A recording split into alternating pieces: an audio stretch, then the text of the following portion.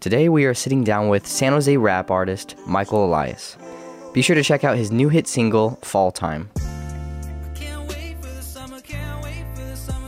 And with that being said, let's jump into the episode.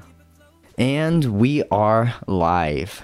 I just want to thank you so much, Micheal Elias, for jumping on here. Welcome. Yes, sir. Thank you for having me. This is going to be the big question that starts off this entire episode. Okay. And it is, when you look at the music that you made in the beginning of your journey, and then you look at the music that you've made now, what have you seen? What has your journey brought you to? What have you seen that has changed for the better, for worse? How do you perceive your growth in music? So, not to be a little juvenile in my references, but you remember that episode of SpongeBob where Squidward is trying to teach a sculpting class, and he's telling the class to like imagine what this block, this unshapen block, this just rectangle of a block is going to be. That's what he's telling the class. The reason I bring that up is because the way that I perceive my music right now is I've always saw something there. There was always something in the block. I actually went through this short period of time, actually within the last week, of listening to a lot of my old music. I do that periodically because I like to sit down, reflect, and my music is a lot for me as it is for anyone else who's listening. Like, I write music to kind of speak to myself in the journeys and everything that I've gone through, the lessons that I've learned. So I see with songs that I've made back in like 2013, there was talent there, like a crazy amount of talent for someone who just started rapping, for someone who was just starting to pick up the pen and start like kind of crafting his own way. And now the block is starting to take form. I'm starting to chisel off stuff, and you hear a lot of my more recent stuff. Everything is more refined. Everything is more, I don't want to say formulaic, but I have my own lane of doing things, my own methodology in my writing. And that's kind of how, I don't know if that answers your question adequately, but I think that's how I perceive my music. So you've always had this talent, and you can feel it when you go back. There's something really powerful and special in your music. Yeah. But now that you have been getting better and progressing with your talent on Logic and just cleaning up your audio and creating tracks that just sound, honestly, your tracks are becoming amazing. I don't know. That's actually something else I wanted to get into. How much of the tracks are created by you just putting samples together, and how much of the tracks do you work with? I know you worked with Otitis on some projects, and he did some of the production on the behind the scenes production and everything behind all that music, but how much do you do? So as far as the beats go, very probably slim to nothing. I don't ever really touch the beats. I used to produce. I used to make beats. That's actually how I kind of started. Like, it all started with my grandma getting me a compact laptop, and I downloaded this free version of FL Studio, and I was making my own beats. I was trying to, do my own thing, because as a kid, as someone like a 14-year-old, I couldn't really afford production. I couldn't really afford to go out and buy exclusive beats or even beat leases online just so I can make my rap career happen. So I had to learn to do it myself. With no music theory knowledge, with nothing like that, I had to go and make beats. But now I don't really touch it. I focus more on the writing process, on the recording and the mixing and everything like that. More post-production than pre-production. Got it. So this actually gets to a really good point. What is your story? Like, from the very beginning, how did you get to where you are now with you're dropping albums, you're working with so many other talented rappers and music producers, and you're going towards concerts. You're getting really close to, I think, where you're hoping to be. I still have a little ways to go, but I appreciate that. The story. my most fondest memories with hip hop were cruising down the main street of downtown San Jose, which is Santa Clara, with my mom. And she would be playing songs like Get Your Freak On by Missy Elliott, or Country Grammar by Nelly, or Always on Time by Ashanti. So being around that environment, having those memories relating to those experiences that I had with my mom, just driving around San Jose, it kind of got ingrained in me, the hip hop culture. And I just got curious. I was never a bad kid. I never had the type of struggles that most rappers have. But obviously everyone has their own struggles in their life. And that kind of pushed me to want to embrace the art and use it for my own experiences. And I think that's what's the beauty of any music is you get to express yourself in whatever form you choose to. And when was it? It was around 6th or 7th grade where I started getting hold of Eminem songs. The Real Slim Shady, Stan. Cleaning Out My Closet was actually a real prominent song, even though my relationship with my mom was nothing like Eminem's and his mom. But for whatever reason, his style and the way that he used his pen was very interesting to me. And it's funny because I always tell this kind of little part of the story where my mom didn't even believe that I wanted to rap because of how quiet I was as a kid. I was like the definition of an introvert. Like I was so reserved, never really talked I wasn't open to meeting new people. I was just like in my own, like I play video games or I listen to music or whatever. And one day I went up to my mom, I was like, Mom, I want to rap. I want to do this. And it was like, Richard, you barely talk. So it's like, it's funny to see where I've started so reserved and so quiet to where I am now in even in my social life. Like it's funny to think about. One of my favorite songs that I've ever made is called Solo.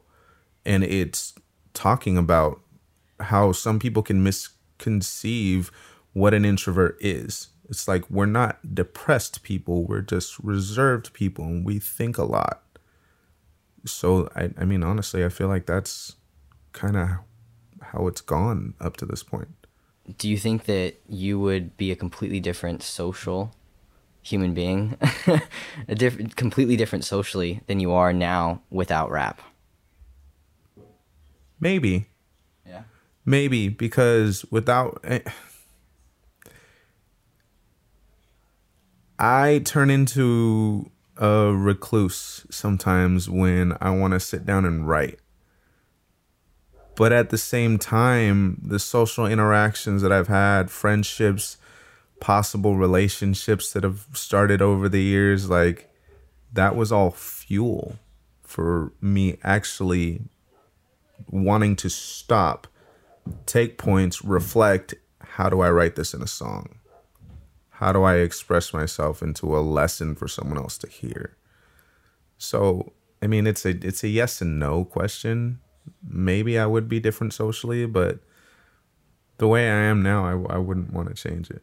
I really appreciate how you look at it as a positive. There's a lot of people that feel because they're introverted that they're not going to be able to do as well in the business world. They're not going to be able to reach their goals and dreams. And there's like a big misconception that you kind of highlighted that introverts are not equal to extroverts. But at the same time, you are highlighting, your career has highlighted that your introvertism,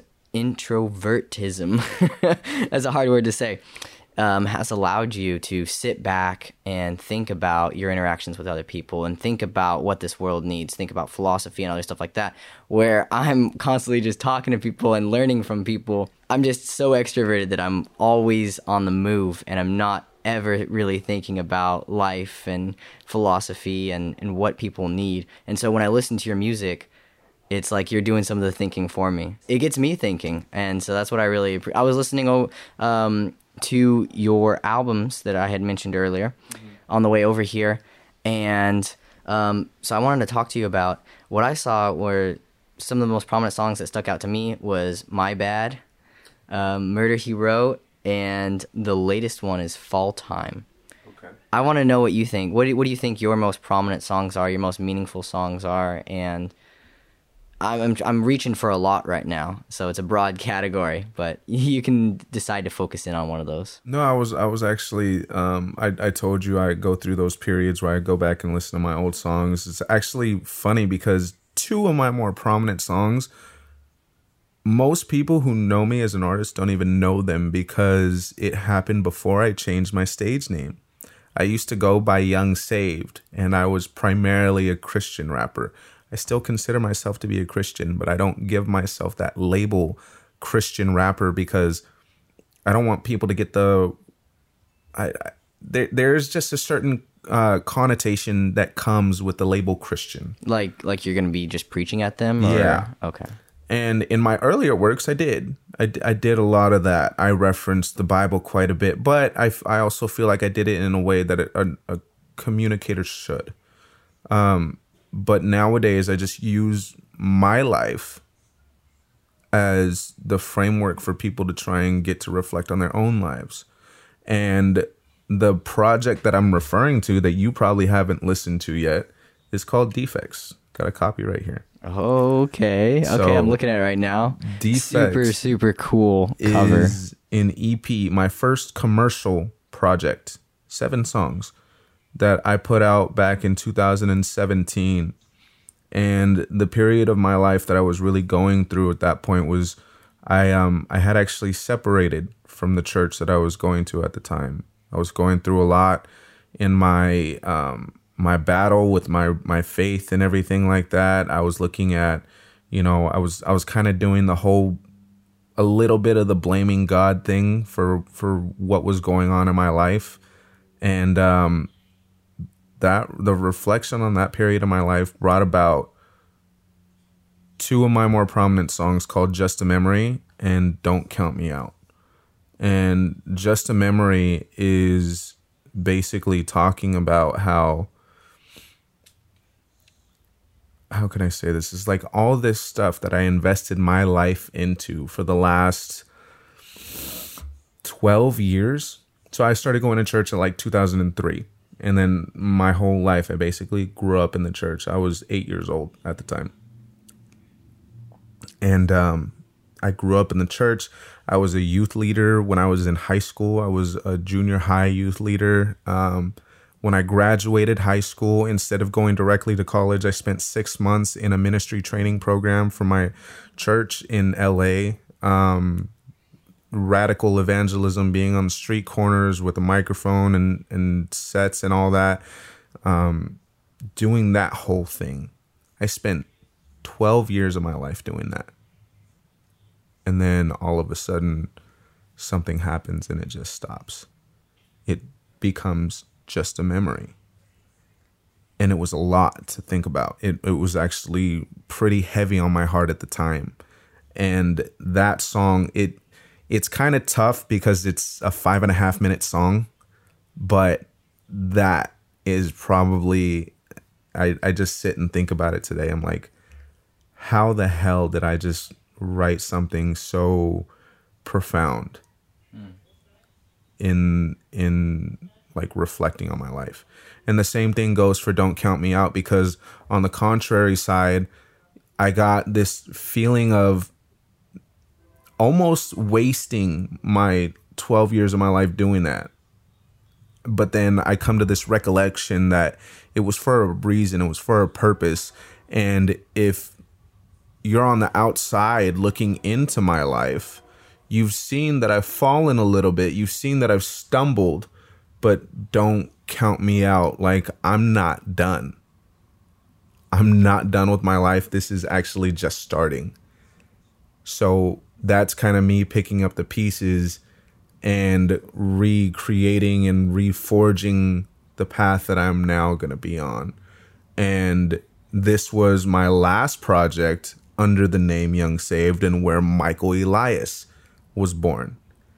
So those 2 are probably some of the more prominent songs in my career. And then to add a third one, I would probably say is Outlines, because outlines who actually that actually features Otitis that you mentioned earlier, and was produced by Otitis. If that little tidbit of information need be disclosed, is another reflection point. Like, since 2017 to 2021, what is that? 4 years. Yeah, 4 years. 4 years, yeah. This is what I've done for the last 4 years. I have hung on, or I have kept hold of these things that have shaped me and formed me from the first 12 years of me being in church. I haven't let go of the core principles that have built me as a person from then, but I have used those things to build myself as an artist and as a person to be where I am at this point. That's why in the chorus I say, I give you the outlines. This is the path of my life. And I'm just trying to do it right. So I give you the outlines. Like, what are you going to do with yours? So those are probably the 3 most prominent songs in my career. Do you think that people need to listen to all of your albums to get the full picture? It seems like you have a very connected story and a very connected almost vision for each album. Each album is what you're doing in your life at that point in time. And to understand how you got there, people have to go back to your older albums. They don't need to, but if they want to know me more and if they want to be able to take full grasp of the type of message that I'm putting out, it's probably beneficial to, because there is definitely some linearity to it. It is chronological, because it's literally my memoirs. Like, when I reach the pinnacle of my music career or whatever I end up doing in life, I don't need to write a book of memoirs. You could just go back to my previous projects. They're all right there for everyone to see. I don't hold back. My brand is built off of transparency and honesty. I show my scars and tell the story behind each one for people to be able to look at theirs and kind of deal with the pain of the wounds as they happen, but also help those scars heal. That's really, I didn't think we were going to get to a point like this soon in the podcast episode.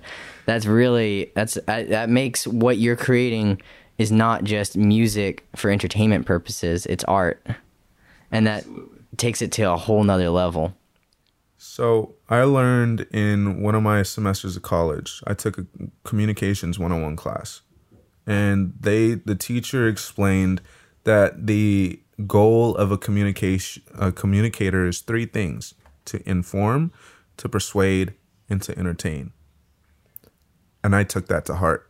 So with all of my music, you said that it's twofold, to where there's parts of me where you can turn up, which is true, because you got songs like Wake Up, you got songs like Lines, you got songs like West Coast Andy, all turn up songs, but they have a message behind them, right? And there are those emotional, more thought-driven songs like From Here or Solo or Never Over that also aim to persuade and inform, because I'm informing you about my life, but I'm trying to persuade you of how it's going to apply to yours. So it's not twofold, it's actually trifold. You're definitely, when I see you in the music video, we were working on a music video, when I've seen you in being involved in that project, and I've seen some clips of you up on stage, you know how to present yourself really well. And that's not something that everyone has. That is natural talent that I'm sure you've worked on. Absolutely. But you control that stage. Something else that I noticed, you started doing social media stuff to try to get your stuff out there. And your stage presence even shines through on social media. I can see it. This is crazy. And I'm just not just hyping you up or whatever, No, like I dropping get it. flattery on flattery. There's actually a point to this. Yeah. I want to know what transpired with, there was a girl that was doing a social media thing on Instagram or TikTok, and she was like telling all these people, jump on, rap on this music, and then I'm gonna pick one of you. Yeah. And then I'm gonna pick one of you to be involved in this song project. Right. And I went through and I like watched all of them, and I saw that you were on there as well, and I was like, hey, let's go. And yours, maybe I'm just a little bit biased, but yours was by far, and the main reason was because of your stage presence. You knew exactly when to pause, when to take a breather on what you were saying, and you just, everything just flowed. It's not even, I haven't even analyzed it well enough to understand. You just naturally knew exactly when to do that. It just felt right to you. Yeah. What happened with that situation? You never got, like, I remember I put a comment on there. I said, if they don't choose Micheal Elias, then like they don't know what they're about. So a lot of times what happens with those things, it is a popularity contest. The artist is looking for someone whose fans is gonna, they're trying to gain that features fans. So the girl, I forgot her name. It was something like Cheyenne. Something or other. She put out the song, and I'm sure she was trying to see what feature was not only good, because obviously I was good. She responded, she commented on my TikTok. She was like, oh, I'll duet it. She never duetted it. One, because I guess my duets were off beforehand, but she commented like, hey, turn on your duet so I can duet it and show my fans like what you did to my song. But it never happened. I commented, I'm like, oh, well, my duets are on now. Like, do it, like, take it. And, I didn't want to press the issue, and I didn't want to do, like, obviously I liked what I did, but like I posted it on my Instagram, told everyone to tag her if they want me to win. So unfortunately, I've kind of learned the hard way that and this isn't to discredit my fans, it's just they don't always show up and show out. It's unfortunate. I do appreciate everyone that listens to my stuff and supports me in any way that they can, but unfortunately, the music industry is a big popularity contest, which is why you see a lot of mumble rappers being signed and given these huge deals, is because they make music that, people gravitate towards more because they like to party or whatever. Whereas someone who's like, I don't know, I'm treading on some thin ice, and I don't want to say the wrong thing, but it's just it's a whole thing about popularity. Yeah, no, I definitely do see that with popularity. But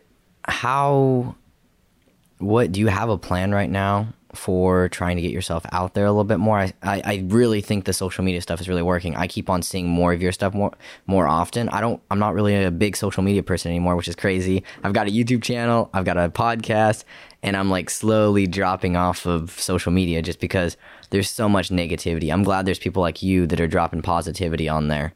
But do you have a plan in place or goals set in place to try to get to a point where you have a big enough following that you can completely let your fans take everything away and just do what you want to do, just make music?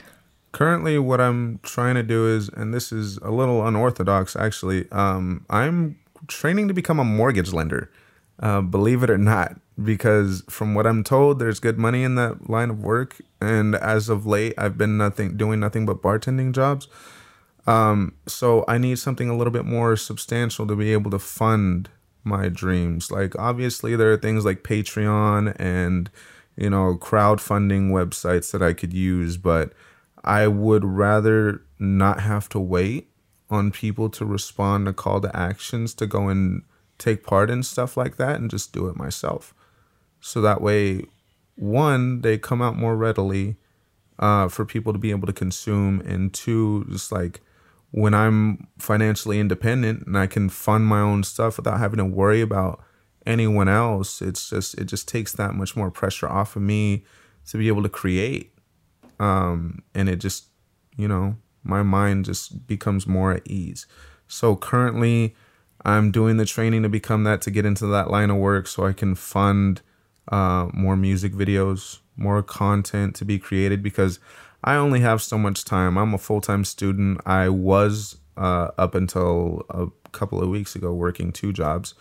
I took on the mortgage lending training. I'm being stretched thin is what it's come down to. And I need to move some pieces around to be able to promote and market more effectively, because I feel like that's what's hurt me more. And why you've seen a lot more social media stuff is because I am trying to do that. But in order to break through the sea of noise that comes from other artists or like my competitors or whatever, you need to do it consistently and you need to do it well.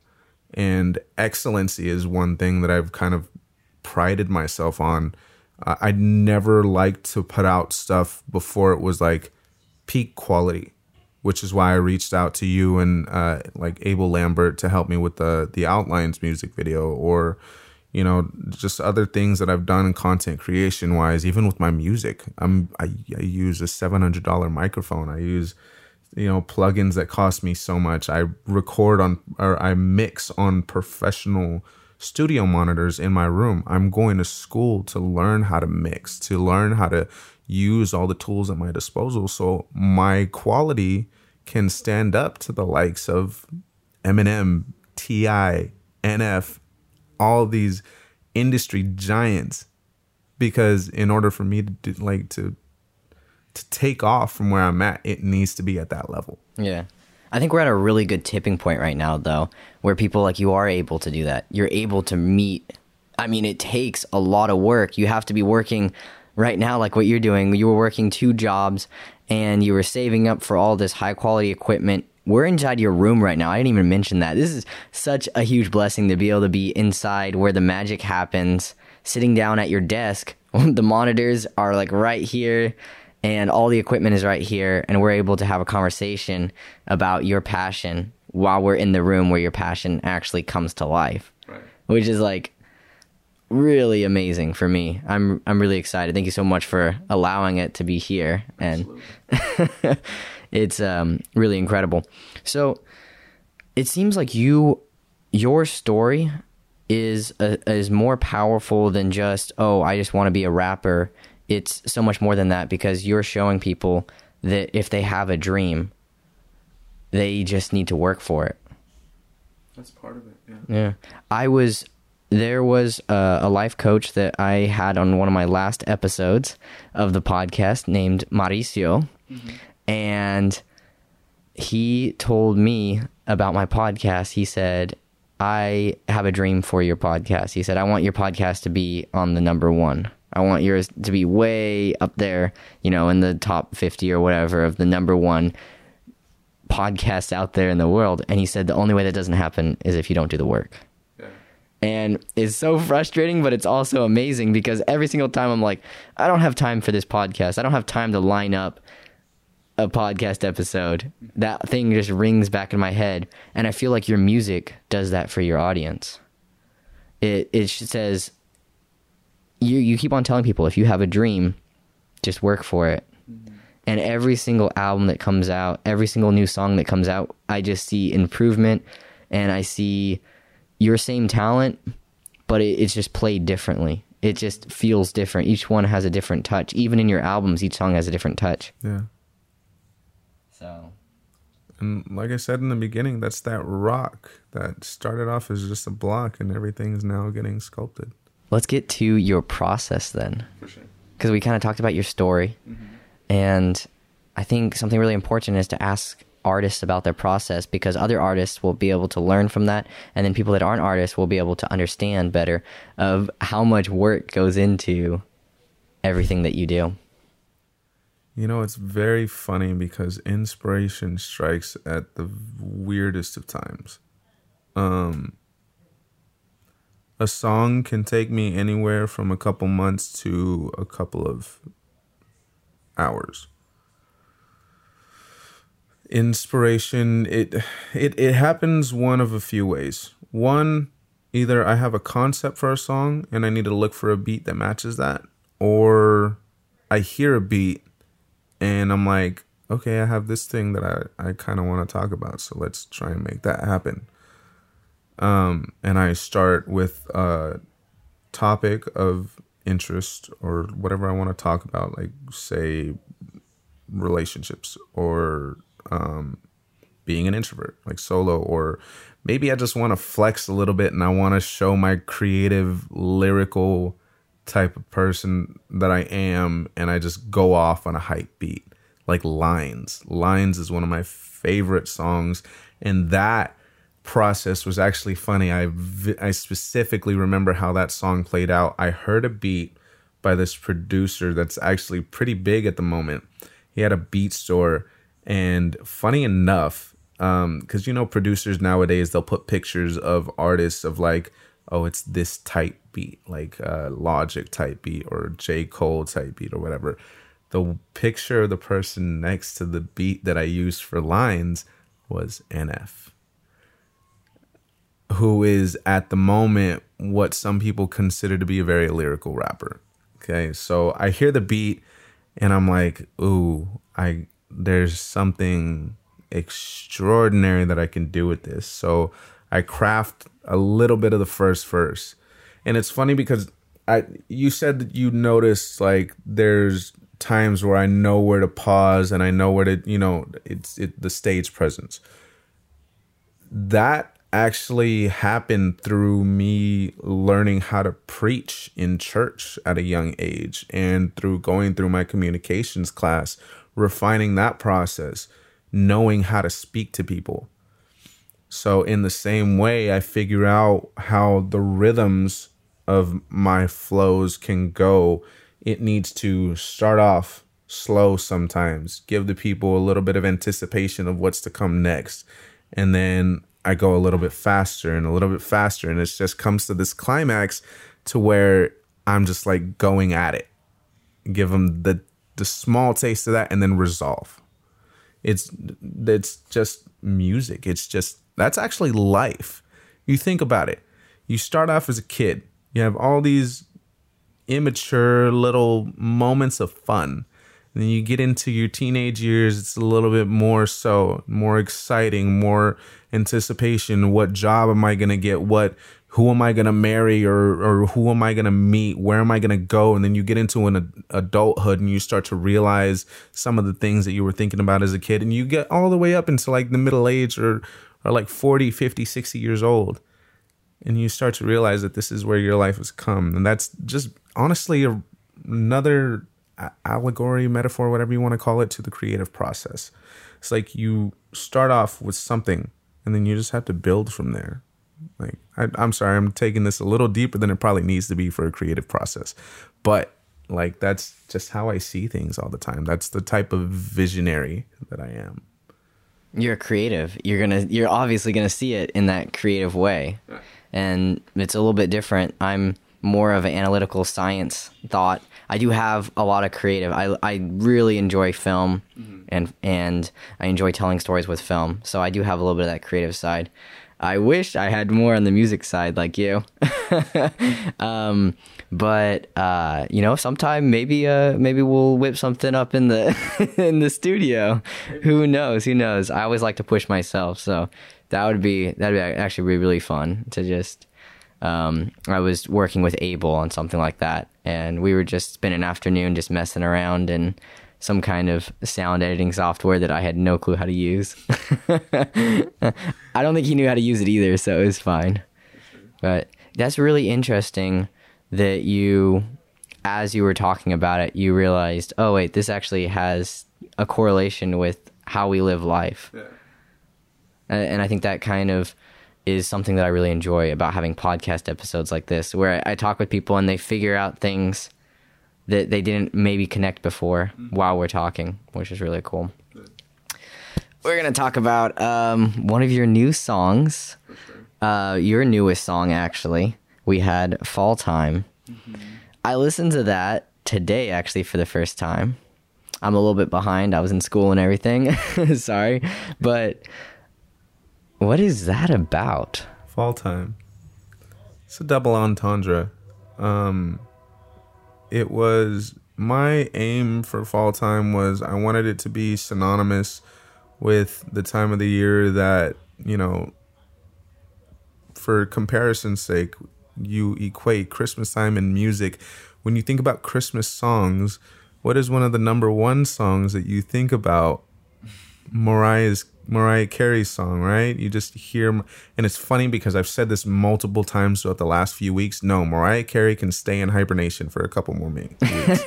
Like, I don't need to hear that song, and I don't think I have heard that song up until this point. I might need to knock on wood because that might have just jinxed myself. Oh no, you're definitely gonna hear it. I think Justin Bieber almost changed that though. Like, really?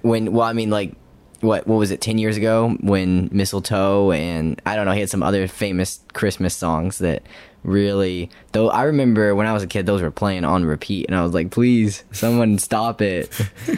Yeah. This is random. I just broke off your explanation of Fall Time, but what do you think of Justin Bieber? So I can respect what Justin Bieber does. And I feel like I can respect a lot of people in the industry. I can respect what they do because they're doing what they do for whatever reason they've crafted for themselves. Much like I do what I do for the reason that I've crafted for myself. So what I aim for my listeners to want to listen to. A lot of it is money driven, which is what I know his early career was all about, with songs like Baby or the song with Jaden Smith, which I know was for the Karate Kid movie. I don't have a lot to say about Justin. I really don't. Peaches was enjoyable. I like that song. It's a catchy, nice little song. But is Justin Bieber someone I listen to on a daily basis? Not at all. No. Actually, other than Peaches, his song with the Kid Leroy that just came out not too long ago, Stay, was actually really good. Yeah, did you listen to his new album? I've never enjoyed any of Justin Bieber's stuff. And I'm just going to put that out there. I've never, sat down and been like, this is what I'd listen to. But his latest album had some pretty good messages in it and had some pretty good songs. And I was kind of digging it. I'm gonna put myself on the line here for all of you. I've been actually listening to his album off and on for the last month. I probably listened to it 4 times, all the way through. And I really do enjoy it. So maybe, I don't know, maybe it's time to get back to Fall Time. Yeah. So Fall Time. Fall Time. In the past, I want to say since July. It's not even that recent. So I was working a job, right? I've been at that job for about 3 years. And it's a job that I actually recently left. And within the first couple months there was a coworker that I met who I won't name, who I started to like. And throughout the past couple of years, she was unavailable. And there was a point where she was available, and I tried to start talking to her just as a friend. And but I mean a little more than that, obviously throwing the occasional flirting in there or whatever. And there was just a point where now recently around July where the talking point kind of, I don't know, inspired me. But unfortunately with the situation, it didn't really happen. But it just brought about these feelings that I wanted. I'd never really made relationship music or love songs, for lack of a better term. I've never until really you listened to Justin Bieber. No, I'm just kidding. Funny guy. So I wanted to make one. And I went online. There was a producer that I had learned about. His name's Mr. Cruz. He had made this beat that I found in this beat store that I really liked, and it turned out to be the beat that we used for Fall Time. Very smooth, but it also gave room for me to do what I needed to do on there. So I hit up my buddy Mario, or J King, who's the feature on that song, and we worked on it. He wrote what he thought. It was funny because, and I'm probably going to end up putting out the videos to what I'm talking about right now within the next month or so. I have video clips of us like being here in my room working on the song. And I'm like, okay, we'll go home, write to this, and then we'll come back and we'll start recording. And the song happened in a matter of 2 days. Like, wow. I finished aside from those 2 days, I finished my verse, and then I recorded it. I sent it to Mario, and he started working on his parts. And then he comes to my room, or my studio, if you will, the first day that we meet up, and I'm like, okay, well, what do you got for the chorus? He's like, oh, well, I have this little thing written, like it's maybe a chorus, and he starts to sing it, and immediately, dude, that's the chorus. What are you talking? That's the hook, and it's the hook that you hear in the song. I can't wait for the summer. Can't wait for the summer to end. I'll be changing like the seasons. I'm not doing it justice right now, but you're good. It was a really dope hook. Yeah. To the beat. And I'm like, dude, no, we get on the mic. We're recording that. So we just record it, and then he writes his second verse. And then we both write our pre-choruses that you hear. So after the song structure is, you got the intro, the hook comes in, my verse, the pre-chorus where you hear Mario for the first time after me, and then the actual hook. And then you get Mario's verse, and then the second pre-chorus, which is where you hear me again, with a more melodic tone, and then you got the chorus and then the outro. But that song is honestly one of my favorites to date, mainly because of the quality and because of the, I feel like of all my songs, that if released by the right people would be able to stand up to some of the mainstream radio hits that you hear nowadays. That's so incredible that you said that, because I was thinking that as I was listening to it today. I was like, I can't wait to... That's why on my notebook, I have like all the different things that I was going to write or talk to you. I wrote all those down that I was going to talk to you today on the podcast. And I have like it circled and everything right here in my notebook. Mm-hmm. It's like, talk about Fall Time. Because I was listening to it and I was like, this is a new style. This is different than anything else that you've really created yet. And it really stands up to the radio hits. I was listening to it and I was like, whoa, like, you're going to put this against The Weeknd? You're going to put like all these artists out there. You could put this up against their music. And if it was handed to the right people, it would, like you're saying, it would definitely make it.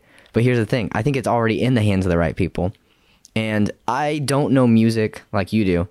But I think push this really hard with marketing next summer, right when summer's ending. And I think it's going to go somewhere. Like, I was listening to it, I was like, whoa, I've got to talk to him about this. And I think that's incredible that you had, is Mario? Mm-hmm. Yeah, you had him just come over and he's like, I don't know about this. And you're like, yes, that's it. That's the stage presence, that knowledge about what is actually going to work, and you knew it and you saw it and you said, no, we're recording this right now. We're not making any changes to it. This is it. Yeah. I think that's really awesome. Yeah, it was fun. It was really fun. And people who follow me on my social medias, if you don't mind me, it's at RMG_JUSTME in Instagram and YouTube, Micheal Elias Music. They'll be able to see some of those clips pretty soon. I need to get to editing them. But I have literally the clips of him doing his vocal takes, of us messing around in the studio, doing stuff like it was fun. It was a fun process. I think that's really cool that you're going to drop that on your Instagram. Mm-hmm. I'd also say, do you have a Patreon?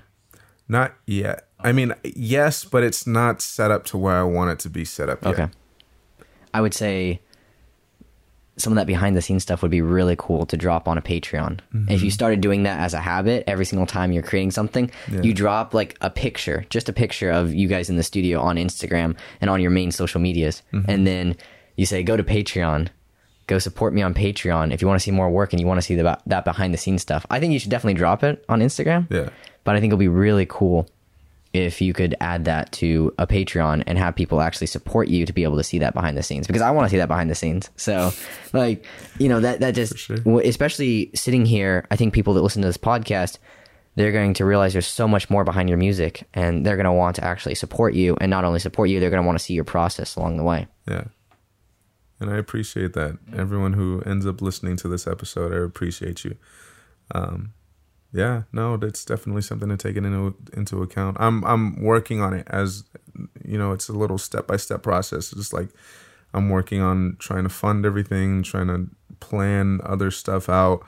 And I know you probably have this question planned out, but the stuff that I am currently working on, oh my goodness, it's all part of a plan. Okay. Trust me. Yeah. So you are on me, like on it perfectly, because I was just about to ask you what's coming next. Like, what can you tell us about what's next? Honestly, I can't tell you a whole lot. Not because I don't want to, but mainly because I'm kind of taking it day by day. Like, there was a song that I just finished a couple days ago that I wasn't planning on being like big release for me, but the more that I'm listening to it and the more that I'm thinking about the concept of the song, I actually want to make a music video for it. And I want to do with every single, even if it's not attached to a project, an artist should be thinking about like some kind of campaign, because you don't always hit it big like Russ, releasing a song a week and having people just constantly jumping on the bandwagon because you're releasing music. There has to be some way to relate your content to the audience. And that's how people grasp. And in marketing, it's called brand equity. It's how people perceive you as a product, or your music as a product, and relate it to their lives and how much they trust that product. So if they trust me as a communicator, if they trust what I say and I put into my songs, then that brand equity gets built and the fans become more genuine and more in quantity after the quality is built. So I'm, you know, the next song, the tentative title is called Straightforward. I don't have a release date for it yet. I actually want to plan out the music video. I actually need to do the music video for Fall Time first before all this. So, you know, it's getting taken day by day. But I do have some stuff in the works, like singles mainly. No big projects just yet. I do have a project in mind, but I don't want to fully work on it at this time. But it will come soon. All right, good to know. You can't tell us anything about what your next album, what you want to focus on. You don't have to tell, like, I'm just prying at you. You don't have to tell the audience anything that you want to be a secret. So with every project the 4 projects that I've put out so far, you have Defects, the EP that I put out, my last bout, or my last round of being Young Saved. You have the old me kind of transitioning and going into this like chrysalis of me as a person and turning into Micheal Elias. And then you have Sinner's Row, which is kind of an extension of Defects. It's funny because that title is related to a slang term that we used in my church. I don't know if it's used anywhere else, but if you're looking at Sinner's Row, it's like the back row of the church where all the people who don't want to be there sit. And it's funny to think of as a concept, but I took it seriously. I'm like, okay, this is where I'm at in life. Like, I kind of don't want to be here where I'm at right now. I'm sitting and I'm still listening to what's being taught to me. But at the same time, I'm kind of like thinking about my life in this moment and like where I want to go. So that's what Sinner's Row is about. Okay, so that's part 2, the linearity of where my career has gone so far. And then you look at Something to Say. Something to Say was definitely more of a collaborative effort because it was a collab project between me and Otitis, where you got the production being done by him and my boy Daisy, or Keith. He lives out in San Diego.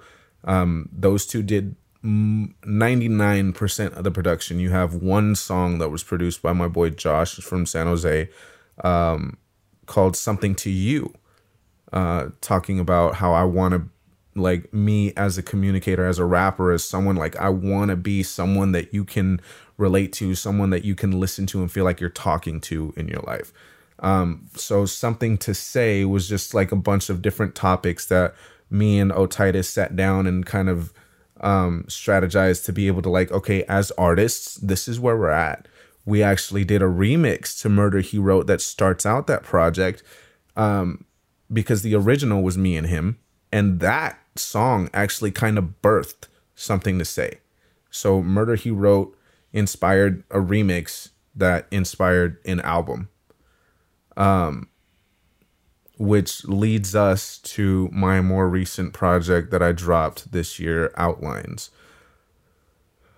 Outlines is a summary of where I've been at for the last 5 or so years.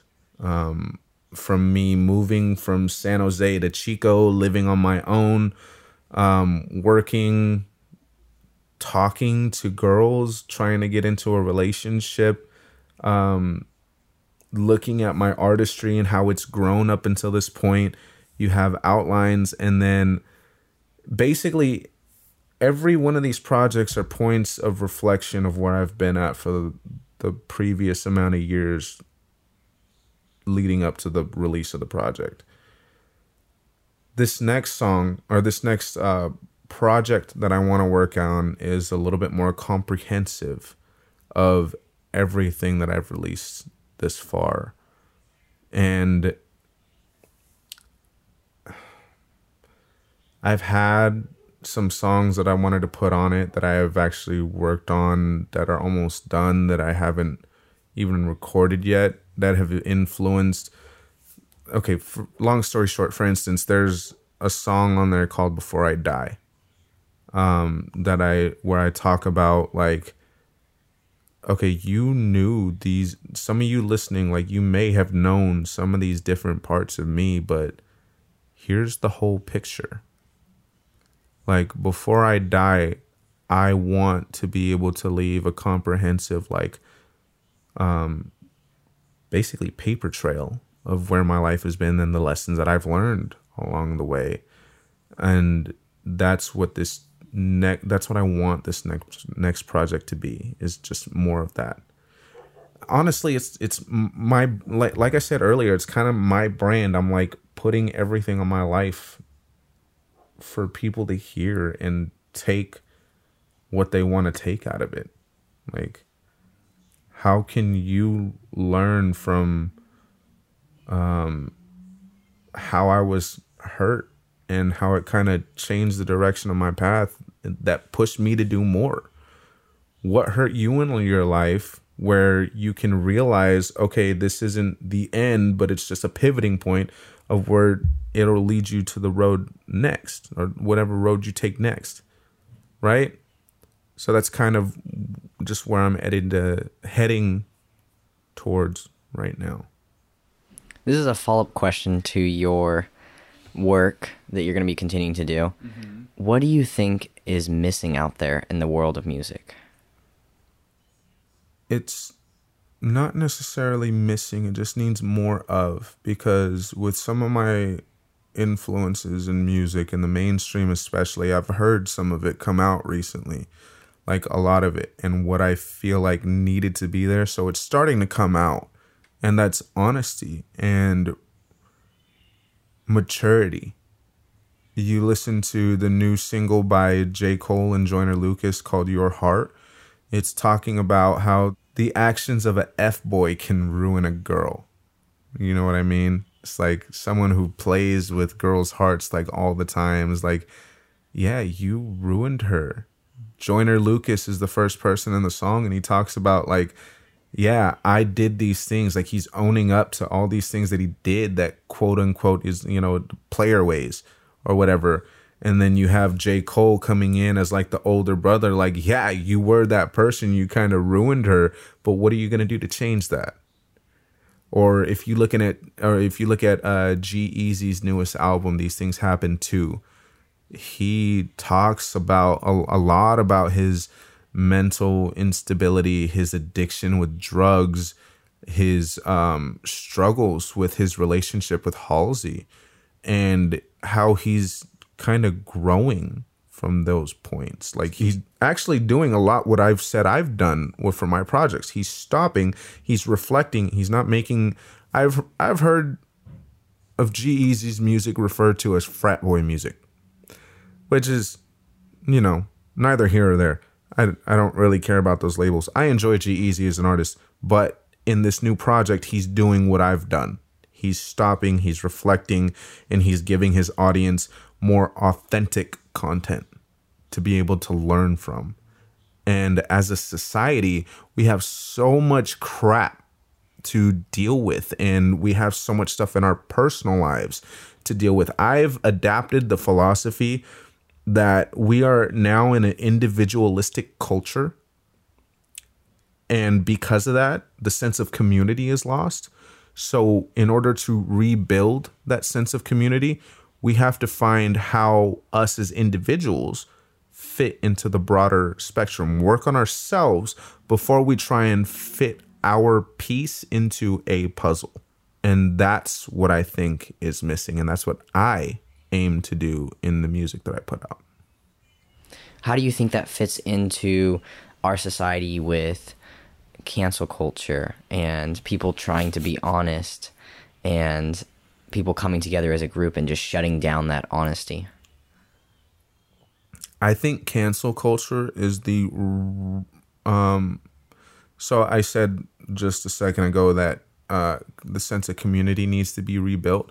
That is a wrongful sense of rebuilding of a community to basically adapt this mob mentality to go after someone who doesn't. Because if you think about it, that's what they did in the Salem witch trials. Assuming whether or not the person was a witch or not, they just like, it didn't fit with what that community saw, so you were burned at the stake. And that's what cancel culture is.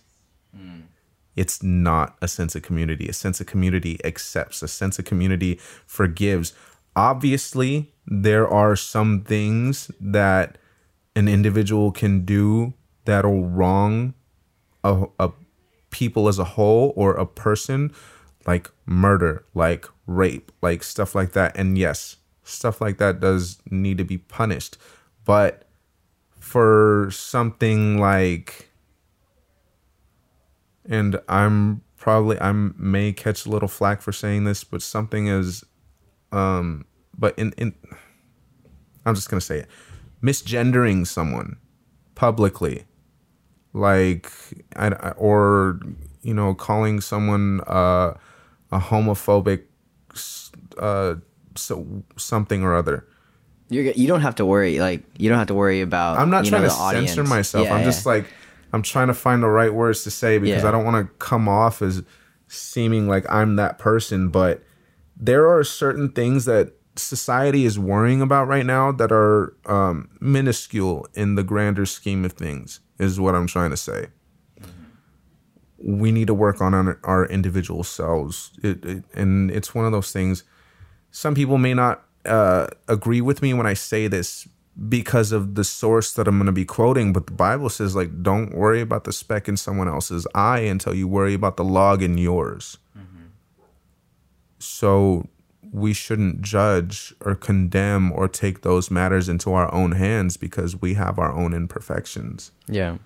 So I think what you're saying, I brought this up and I just dropped it on you, but I think what you're saying is, instead of grouping together and trying to find out the people that are doing things wrong, we just need to start grouping together.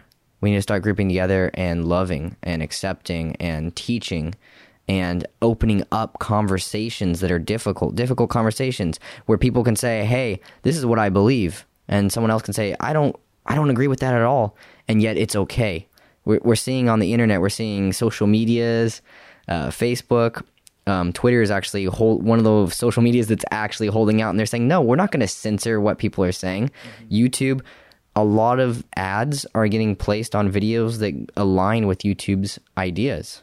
And I'm not going to talk about, whether those ideas are liberal or conservative, or, I'm not going to talk about Democratic versus, that just gets all kind of whooshy.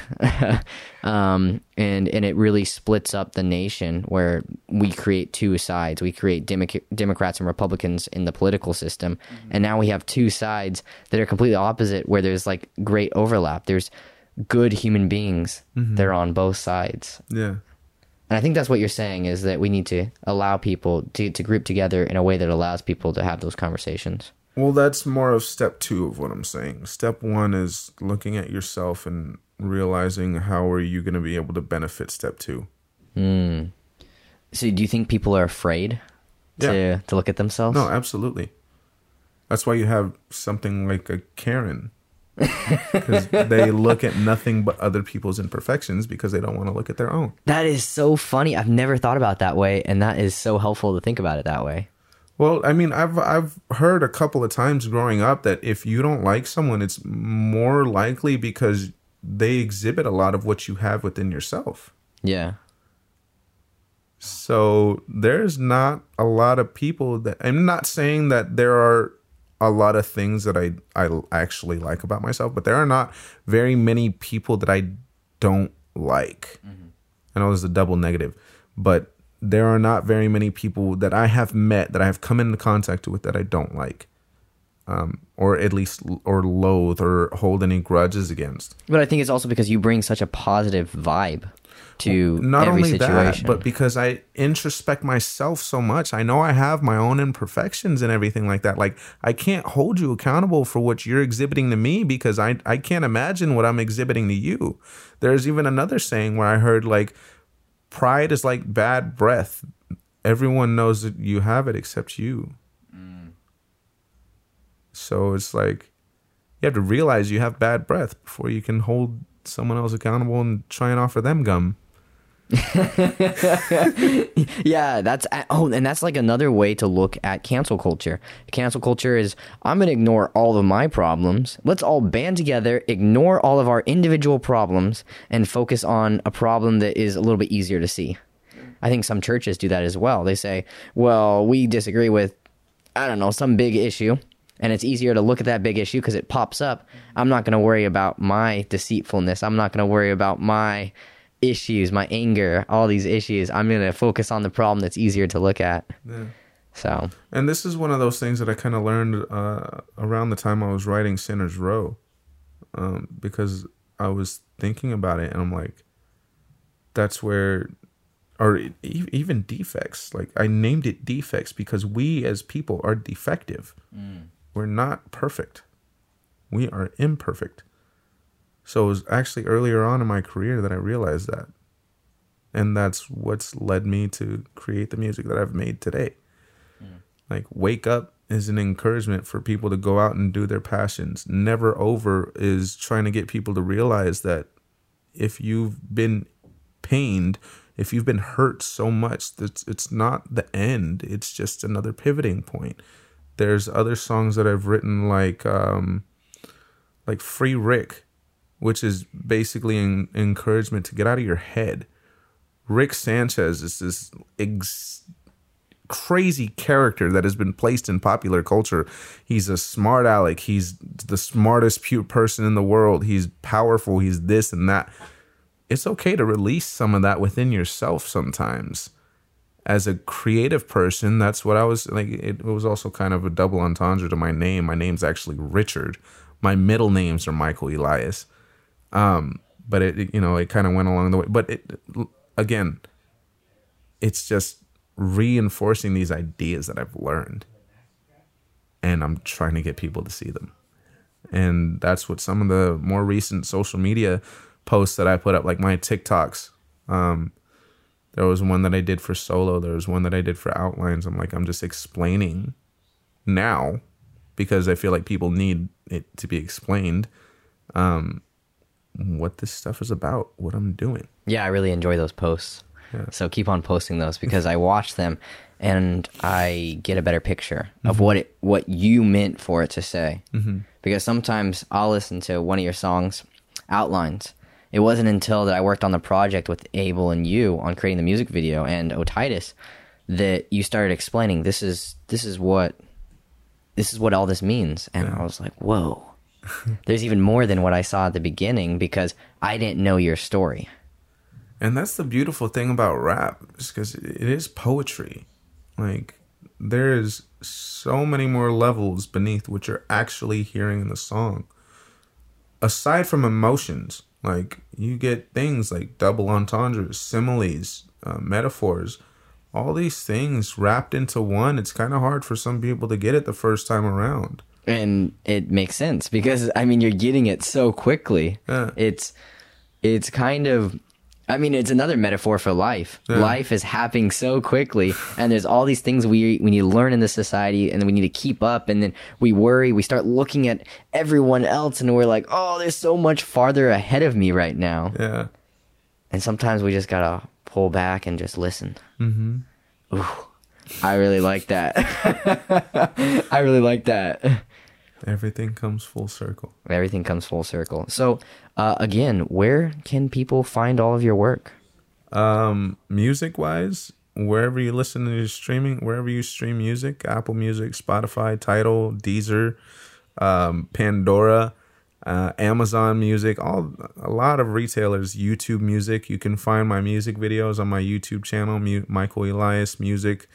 I have a SoundCloud, but I don't update it. You can just search up Micheal Elias. You can find me there. There are a couple of songs that I'm not able to release on the main platforms that are actually on there that are pretty cool too. Like I did this remix to Plug Walk or Plug Talk, whatever, and that was a pretty cool one to work on. Anyways, I digress. Instagram, RMG_justme. TikTok by the same handle. Twitter, actually, by the same handle. And I think that's it.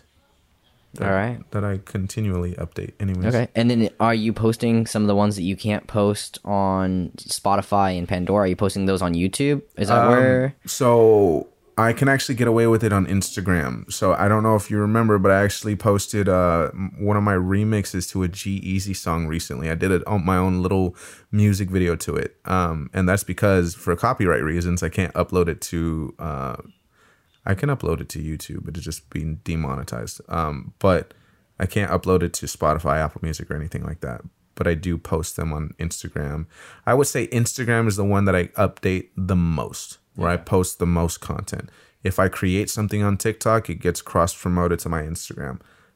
So at RMG_justme. Perfect. Yeah. Thank you so much for having me.